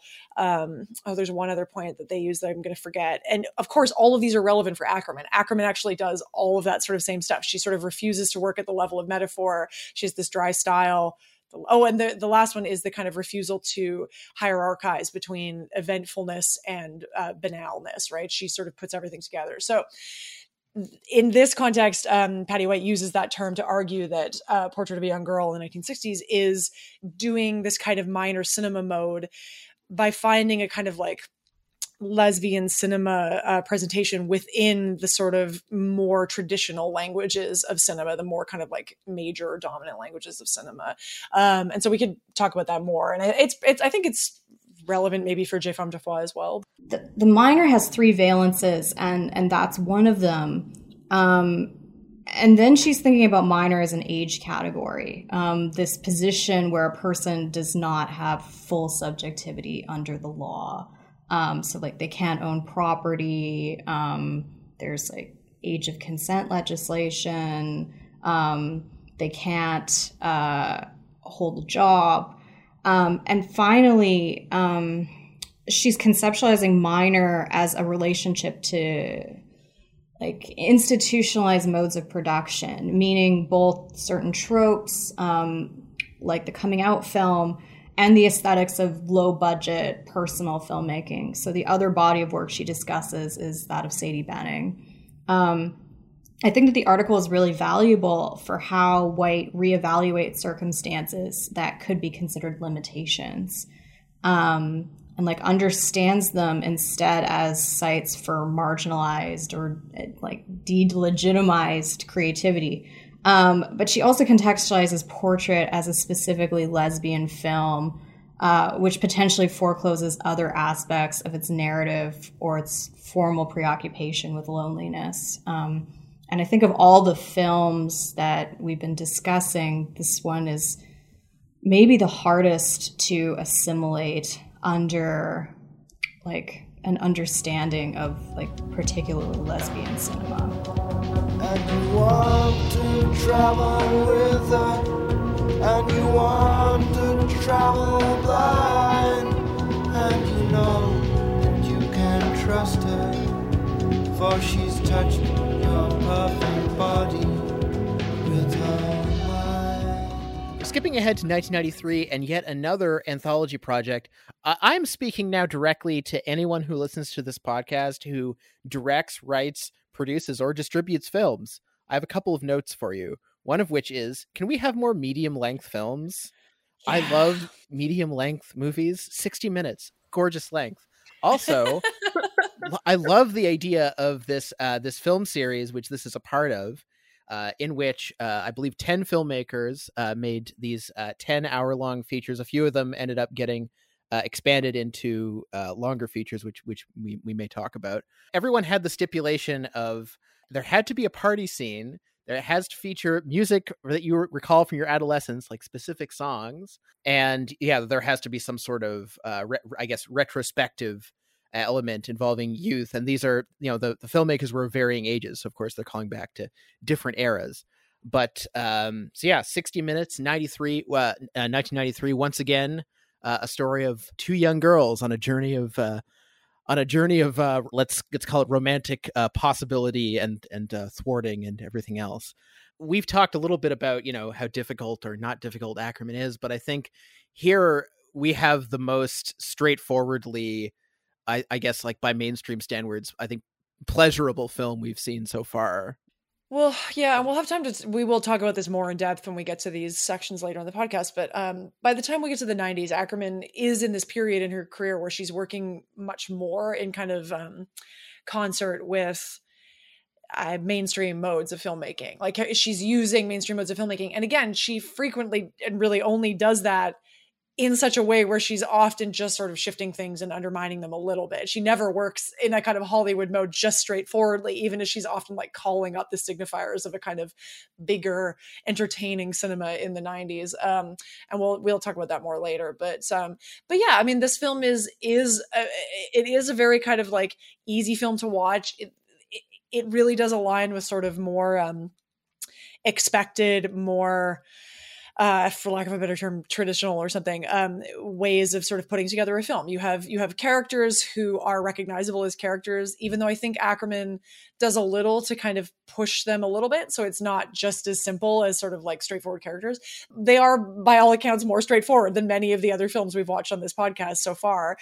You have a fairly clear narrative. It takes place over one day and one night, basically. And the characters, particularly the lead, who's played by a young woman named Circe. She's just credited as Circe, but her last name is Letham. She's playing this very clearly Ackerman-esque figure. They have a very similar physicality. And she's deeply engaging. I mean, and the writing is so great. I mean, we can talk about more about sort of what the different themes are that Ackerman's bringing up in the writing and this girl's engagement with the other characters. But it is a really deeply enjoyable film. I don't know. Erin, had you seen it before this? Yeah, it was interesting though, because like the first time I saw it, like I liked it, but I couldn't remember it very well. Like, I guess like for whatever reason, it didn't strike me. And then when I watched it last week for this, like there were all these things that I'd forgotten, and I don't know, something clicked about it this time. Like I'd completely forgotten the whole scene. Is it in her, what relative's house is it? Is it her cousin? Her cousin's, yeah. Okay. Yeah, like that was just, I don't know, really remarkable to me. I think because I was remembering this film mostly through the Patricia White article, and she pretty much only talks about like the last 10 minutes. Yeah, I mean, I've noticed this funny split in the critical reaction to this film too, where people tend to prioritize talking only about her relationship with the male character or prioritize talking only about her relationship with the female character. People don't actually tend to talk about the two of them together, which I think is sort of, again, very obvious when you look at all the films we've talked about this week, that Ackerman is very clearly interested in how those two things come together. It's not one or the other. It's the like, and just for people who haven't seen the film, as a brief overview of what happens in this film, it's set in April 1968. So of course you have this sense of it happening right on the precipice of May 1968, this moment of a sort of revolutionary potential. But again, we're not in Paris, we're in Brussels, so we're just a little too far away, a little too early. And we follow this young woman who's, am I forgetting the character's name? What's the character's name? Michelle, there it is, Michelle. Michelle has decided that she's sort of running away from home. She doesn't really run very far, though, because she's sort of hanging around the school where her best friend, also forgetting her name, Danielle? Wasn't it Daniela? Danielle. There we go, Danielle. Sorry. No, I should have looked these up before, where Danielle goes to school, and so she sort of meets her there and then spends the majority of the day kind of wandering around Brussels, where she meets a young man who has deserted from the army. And I can't remember how much he sort of says about whether this is in direct protest or not, or whether it's just implied that this sort of out of disgust or protest with the colonialist kind of military engagements of France and the Vietnam War and these kinds of things. And so he's left the army. They meet up very funnily. The young woman sort of tells him that he can kiss her in a theater. And so they meet in this like very direct romantic way. And then they just sort of develop a kind of, for me, quite charming friendship that takes place over the middle section of the film. They kind of shoplift some records together. They wander around a little. They kind of comment on like the nature of life in Brussels in this particular moment. And the character of Michelle, kind of, you get a really clear sense of her as this funny and, again, kind of Ackermanish mix between a sort of lighthearted comic figure and a kind of very serious, depressed figure. I mean, she sort of moves back and forth between these two modes. And I think this kind of sense of like, underneath this kind of lighter comic structure of the film, are really kind of genuine questions about sort of political histories, a sort of awareness of looking backwards at this moment of the kind of 1960s from the position of the current moment. All of these things, these sort of like darker, heavier questions run underneath the kind of more charming cover of the film. Anyway, that I think lives in the kind of character itself. You have both of these things here.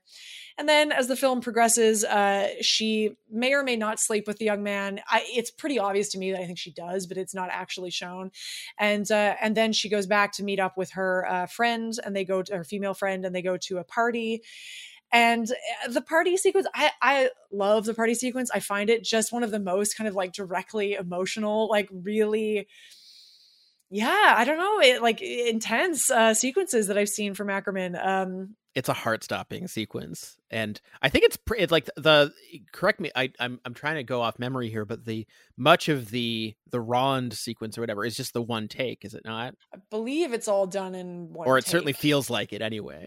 Yeah, again, for people who haven't seen it or haven't seen it recently, this is Cersei is dancing in a kind of circle with her friend, and it's this sort of like funny type of dance. I guess I've never seen this before, but like a type of dance, sort of dating the 1960s. They're dancing in a circle on the outside while two girls dance in the center, a couple dances in the center, and each member of the couple gets to break off at a certain point and bring somebody else into the circle. And at one point, the two girls are dancing in the center, and then Cersei's left alone in the middle, and she looks around at everybody around the circle and then just decides she wants to dance with her friend again and brings the friend back in. And then when the sequence ends, a young man cuts in and takes the friend away just as James Brown's "It's a Man's World" kicks in on it, which is like one of the all-time great record needle drops. And Ackerman doesn't usually use pop music in her films. Like, she uses music so consistently, but not pop music. It's so unusual to see it here, and it's done so well. You wish she could do it more. Yes, I needed to. I'm so glad you mentioned the music, because the use of James Brown and Leonard Cohen. Yeah, my man, absolute G, Leonard Cohen. A little CanCon in the Ackerman universe. Yes, exactly. I love the use of I also wish that I mean, this is another great example of the wonder of constraints and rules, because I mean, I doubt she would have done it unless someone had specifically told her that she had to, and she ends up using that I think beautifully. I mean, It's a Man's World. It's almost, I don't know. I feel like it comes around to like, it's so on the nose that I can't not like it. It's such a cinematically pleasurable moment or whatever, and so heartbreaking that even though it is like, it's a rare moment of like potential on the noseness, but I guess, how can I put it? I'll allow it. I won't call a foul on that one. Well, and I didn't finish the end of the sequence there, but I suppose that she, when the song cuts in, we stay in like a tight close-up, which again is not super usual in Ackerman's film to have a kind of long close-up on a character's face. We stay in this tight close-up on Michelle's face as she watches presumably the girl dance with the young man. And and I don't know, Patricia Wright reads that as a kind of distancing sequence. To me, it's not distancing at all. To me, I feel really like this kind of very strong emotion from this young woman watching this relationship that she's not part of. And the rest of the film, she sort of reveals a little bit more to the friend that that it is too hard for her to participate in this kind of back and forth with the friend, that she wants the friend to end up with someone so that she can sort of be at peace and kind of step outside of it. And she ends up introducing her friend to the deserter guy, which happens off screen. And I mean, the ending of the film, I just love it. I can come back to that. But I mean, in terms of kind of queer loneliness and these themes, I mean, I want to hear your thoughts about it, Erin, because it seems so connected to those kinds of themes. Yeah. Yeah, like that shot that you were just describing, it made me like think about I think like you said it in the last podcast, but that like that Ackerman a lot of the time will refuse reverse shots. But in this instance, it doesn't seem like a kind of, I don't know, nod to structuralism or something. It seems like it's really grounded in like isolating her and making you feel that sense of like being outside of a scene. That's like really striking. And then it also like, but at the same time, and I guess like this goes to like maybe like small issues I have with that is with that piece is that it's clear that there's some kind of longing that she has for her friend or some sort of attachment. Yes. Yeah. But like I don't know if that means like she's gonna be a lesbian or that she wants this to be like sexual in some precise way. And like it makes me think about I feel like I'm just like quoting stuff from queer theory and it's really annoying. But like the idea that like what is challenging and potentializing about queerness and like this is like comes from Foucault to some degree is not like the idea that your object choice will shift and that you'll have sex with like the same gender as opposed to a different one, but the idea that intimacy can exist alongside friendship and alongside like even modes of estrangement, like not knowing somebody in a completely anonymous sense. And that like there's obviously this sense of pain there, but there's also, I don't know, there's some sort of relational invention. And that to me is like kind of the bedrock of queerness, is that friendship and other forms of bonding can exist simultaneously. I think what helps contribute to that, we have a very different, if you compare it to the, thinking back to Je suis l'aile, where you have this male figure enters and provides a certain type of input and then leaves. Here, like it's a very different sort of like, it's really interesting to me the way that, and we'll also talk about this when we talk about Les Rendez-vous d'Anna later. But I just think that her characterization is of this figure is very different, and in the sense that he actually seems like he's not. In other versions of, if you do want to consider this as a you know a potential future coming out story or whatever, I think it's very difficult not to schematize people in these in their relation to each other, and I think she avoids that with this character. And he does feel like he appears to have just as much personhood as everyone else in the film, and yet simultaneously, so much of her interaction with him doesn't seem to be about him as much, or like she continually keeps bringing up her friend and how even though they're the ones interacting, actually my friend is the one you should really be with. Wait till you meet my friend. She's pretty. Wait till you meet my friend. You're going to get a way bigger kick out of her than you're getting out of me.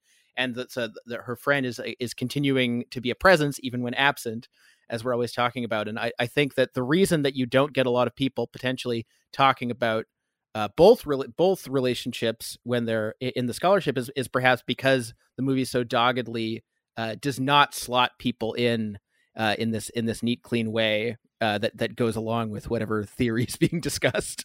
Yeah, indeed. I don't think the film works at all as a kind of narrative of like, again, the sort of traditional coming out narrative of maybe kind of like overcoming of a heterosexual framework to then move into the kind of outre queer. It's like this film really doesn't work like that. I mean, she has this relationship with this young man, and I think maybe as you were kind of implying earlier, Erin, with that sequence in the bedroom, the two of them they sort of break into her cousin's house to give him a place to stay, and they listen to this Leonard Cohen record that she'd stolen earlier.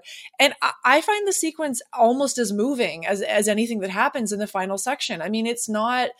Specifically because Ackerman achieves this kind of like, they dance together to the song, and she achieves this kind of space of like, as you were saying, Erin, exactly like intimacy that isn't predicated on the expectation of romance or sex. It isn't predicated on the idea of like, so this has to be a kind of determined relationship with the male character. Instead, it's a kind of like friendship, again, a sense of temporality, a sense of contingency, like this may not last. But yet it's really touching and really like, I don't know. I think it's lovely. Well, and it also like, there's a sequence earlier on where her and her friend go to like some kind of like club or something, and they like make out with two guys. Yeah. And it's like clear that it's like, okay, we're just doing this because that's what you do when you're in this space. And then that feels more prescribed, but like that, the scene in the bedroom later, like it does feel like there's some kind of, I don't know, like at least curiosity. Like it's not like she's doing it out of obligation or she feels like pressured into the situation. And I'd forgotten about that. And I feel like it renders the whole thing in a completely different register where it's not just about her like unrequited attachment to her straight friend, which I think is also a kind of like fairly common narrative of like queer life. And that doesn't mean that, I don't know, that this means that she's bi and she's like attracted to both of them in the same way. Like maybe she isn't. Like there isn't, that space is left somewhat opaque still. That's also, to my mind, a great benefit of the medium length format.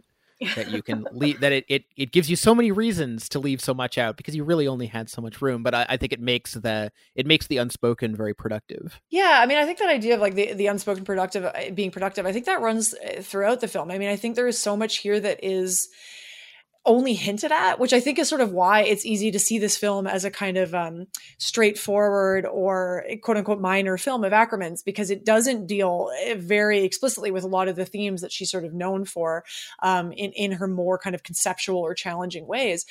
But they're present throughout. I mean, I think so much of these things are sort of here just under the surface. Like there's one sequence where Michelle is talking to, it's Paul, right? Is Paul the friend? Yeah, she's talking to Paul.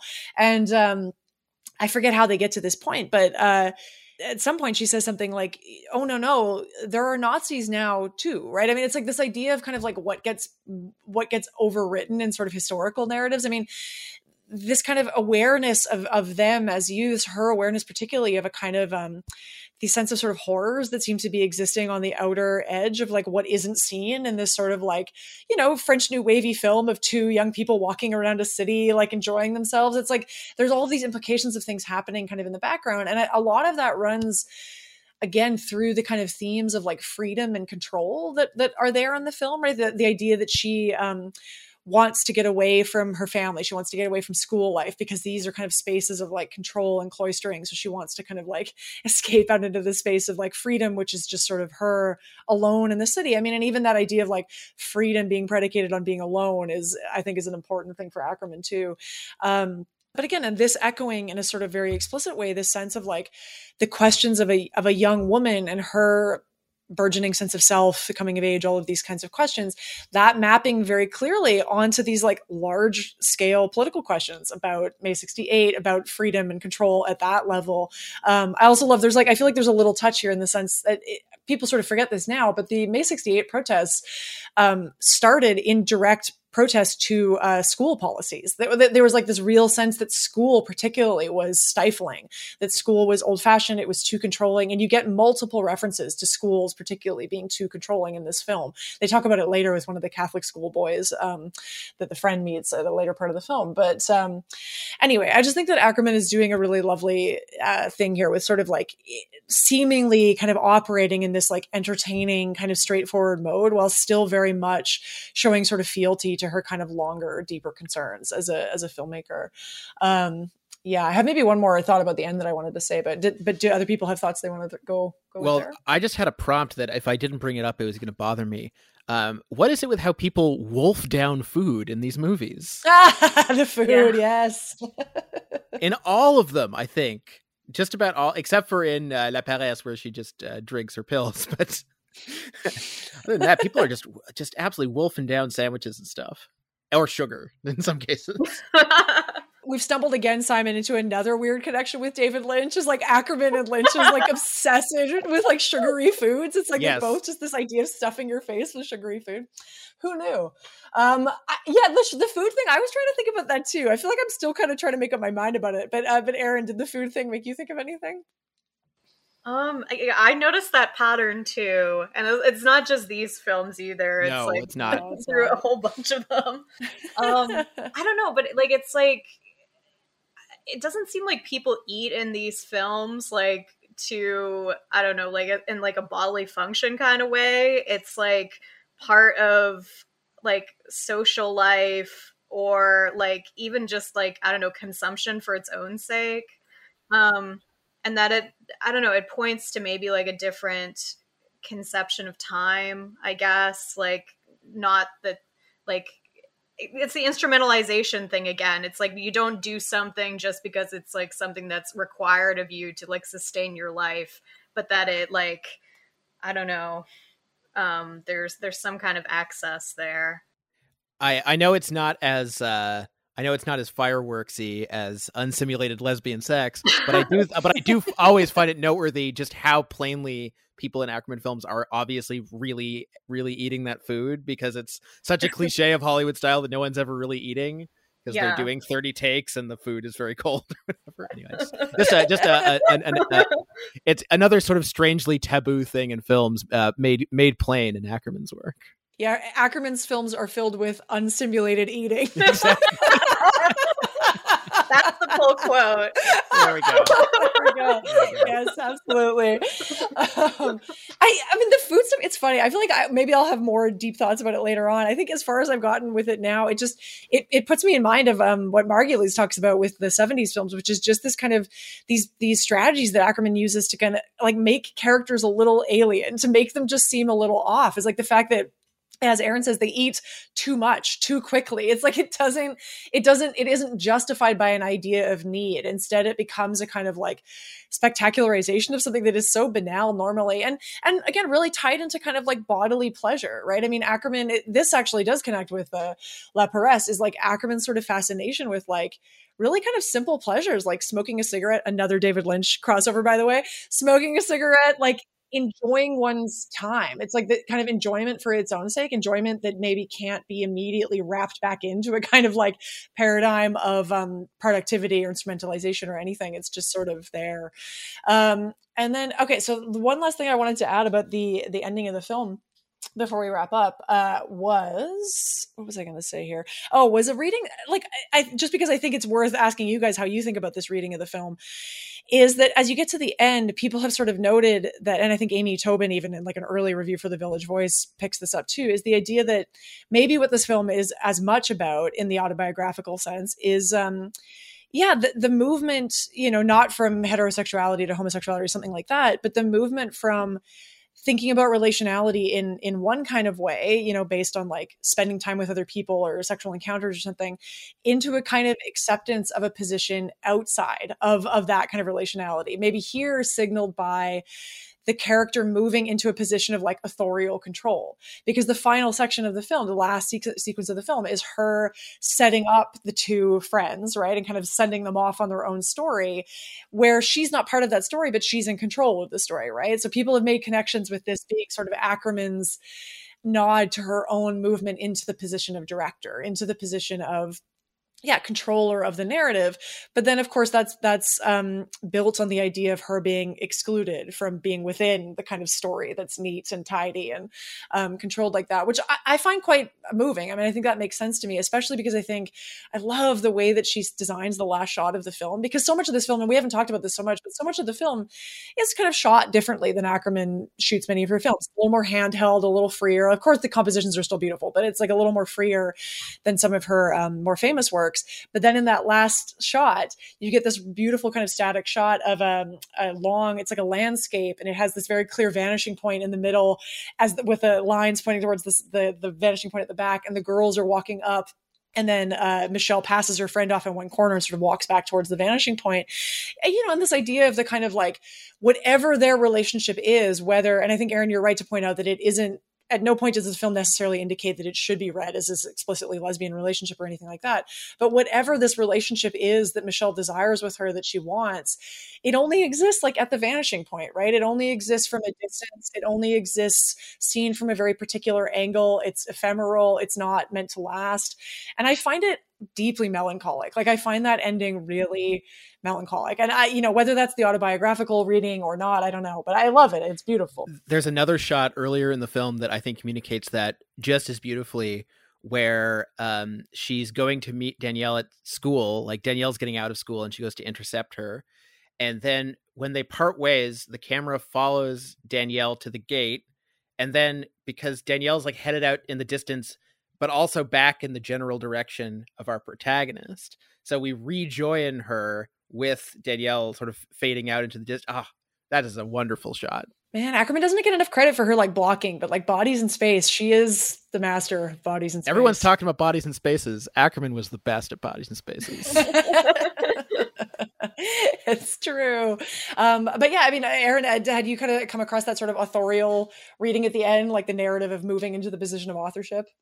Yeah, well, and like the title seems to cue in that direction even. Like, is Kunstleroman the one that's like the person growing into being an artist? And yeah, I think so, yeah. Like there's some, like what kind of struck me about that like retrospective quality, which I guess is baked into the premise of this series, is that like, I don't know if it was intentional or not, but there's kind of like a noticeable lack of period detail a lot of the time. I was just going to say, yes, exactly. I'm glad someone mentioned it. Yeah. And so there seems to be this sort of, I don't know, yeah, like floating ethereal presentness to it at the same time that it's like backward looking. So it doesn't seem to be like nostalgic per se, or like obsessed with like an amber version of whatever 1968 was, and like the memorialization of like the grand historical event. Like there's something like so,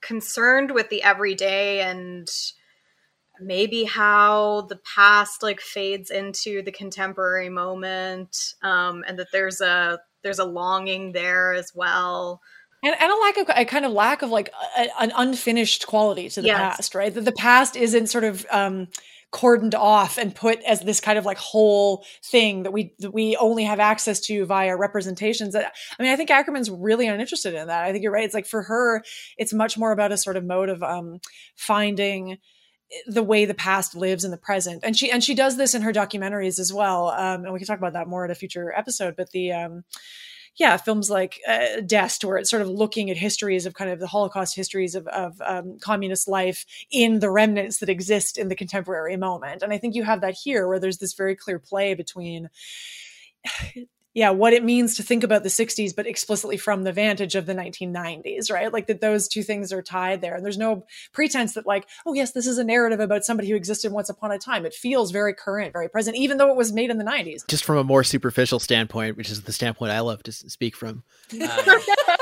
I think that the fact that they go to a music store and you can kind of see that there's like CDs in the racks or whatever, it kind of just adds like a certain punk rock I mean, obviously 68 would be considerably before punk rock, but there is sort of a countercultural punch to just not giving a fuck about what about making, we've only got so much money, folks. We're not gonna change the music store for you. Also in terms of noticing superficial things, and also being an ex-DJ and all those things. Shout out to Ackerman for the fact that Suzanne is in fact the first song on Songs of Leonard Cohen. So wow. When he puts the needle on that record, the right song plays, which I appreciate that, because it takes me out of the scene if I think, oh, he had to put the needle right on track 4 on side B to do that. So it's a cinema sin right there. Anyway, in the middle of that sequence, he goes to take a shower. And that's not like a super long song. It's like 3.5 minutes. True. And so like, I wonder if there's, I don't know, I'd have to like go back and see it again. Like if there's some kind of shift from like diegetic to non-diegetic in the song. they clearly like they do play it on the record, but then it like lasts into this like next moment in some kind of ghostly way. That's a Dogma 95 fail, I'm afraid.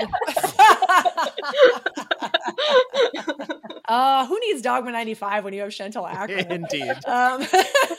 No, I had kind of noticed that as well, like the odd temporality with the shower, like being very short.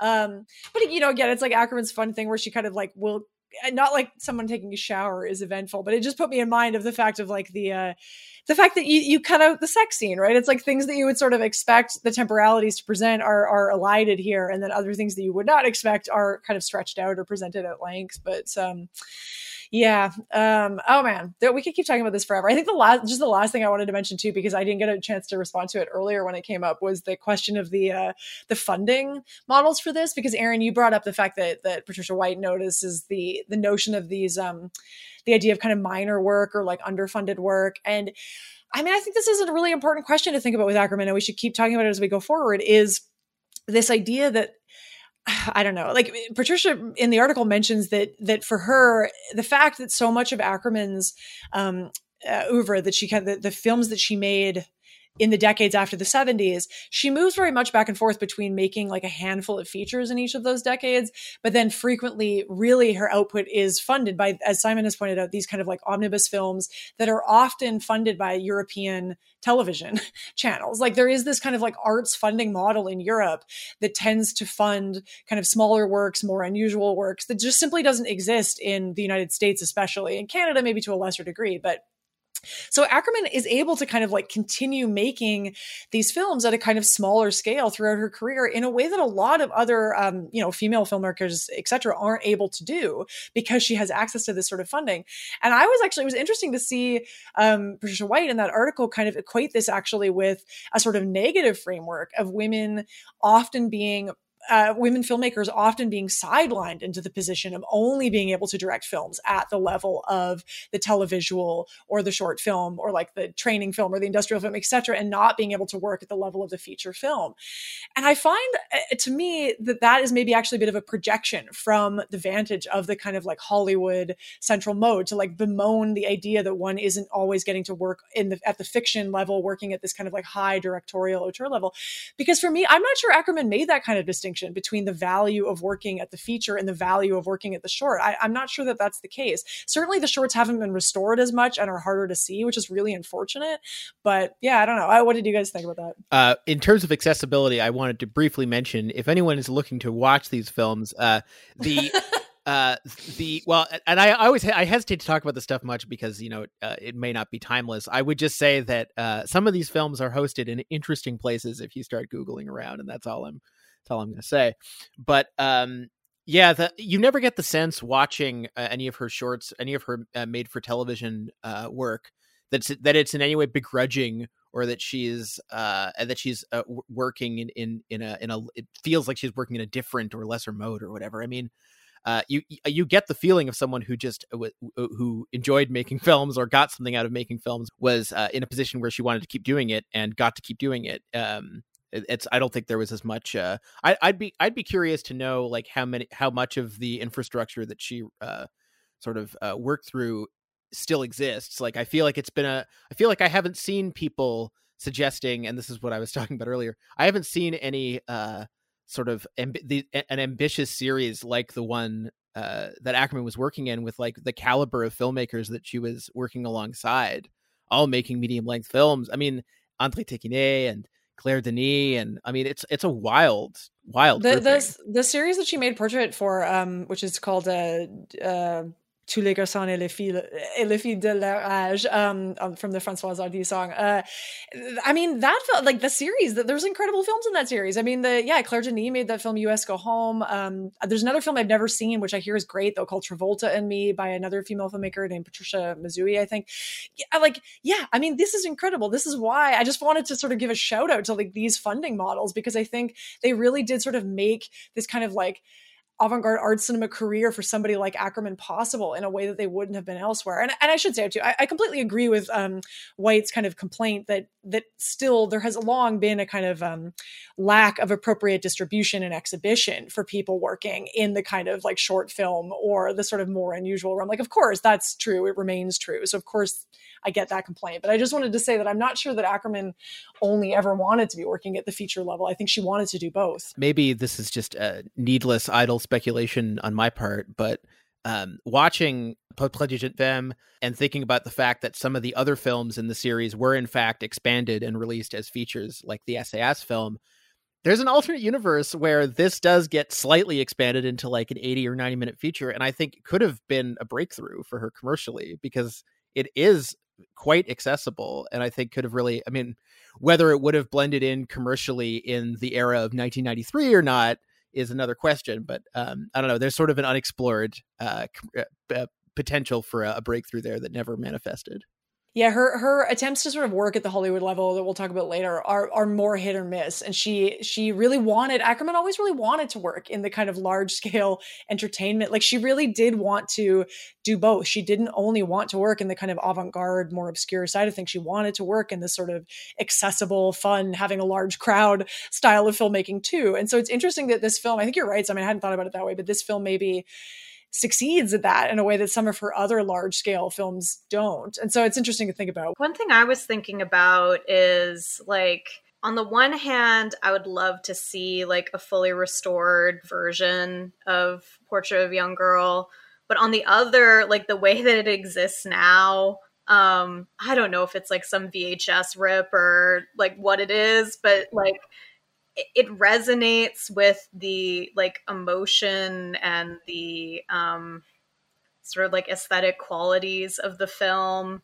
I don't know, there's a couple of films where I have that like, relationship to it, where the fact that it is kind of like degraded or like not entirely like a pristine image works with what the film is. I don't know, like the Superstars coming to mind, for instance, or and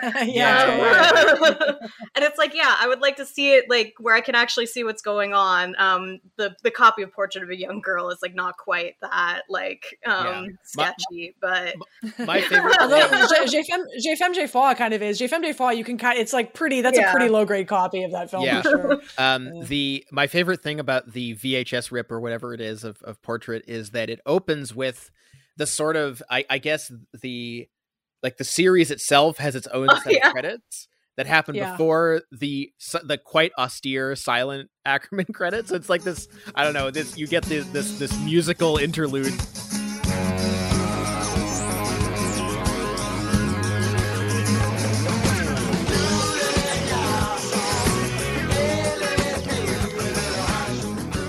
Get something similar, I think, in the Seven Women, Seven Sins film, which if I had had more time, I wanted to watch the entire film. I ran out of time to do that. But like, I wanted to do that too, just to see how it played in sequence, but it'll have to wait for another time. Speaking of waiting for another time, we've hit the end of our Ackerman journey this month.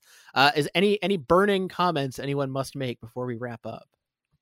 Should we talk about what we're going to talk about next month? Yes. I can pull that up here. Yes. So it's a simpler roll call next month. We are talking about Letters Home and News from Home. We will also probably drop a mention of Hanging Out Yonkers in the mix there as well. Thank you so much to Erin for coming on and bringing our queer theory expertise. It was great to have somebody on who's more up to date on that kind of work. So I was glad to get a sense of that, because I feel like there's like a long tradition of people writing about Ackerman, both from the feminist and queer angle. But a lot of that work really dates from a kind of earlier period in that scholarship. And so I was excited to have a chance to think about it from a more kind of contemporary angle, these kind of questions. And this was awesome. So thank you for coming. Oh, thank you for inviting me. This was so much fun. And thank you, listeners, for listening. We'll be back in about a month's time. Have a good one, folks.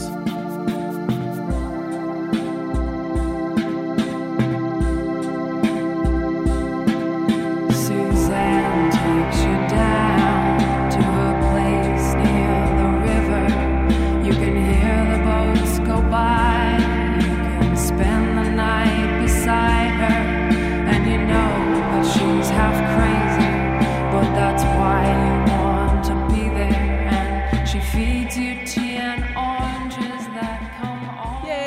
Okay, I never know how to sign off things that exist on the internet forever. Have a good one. Have a good one. What does that mean? Have a good what? Have a good millennium.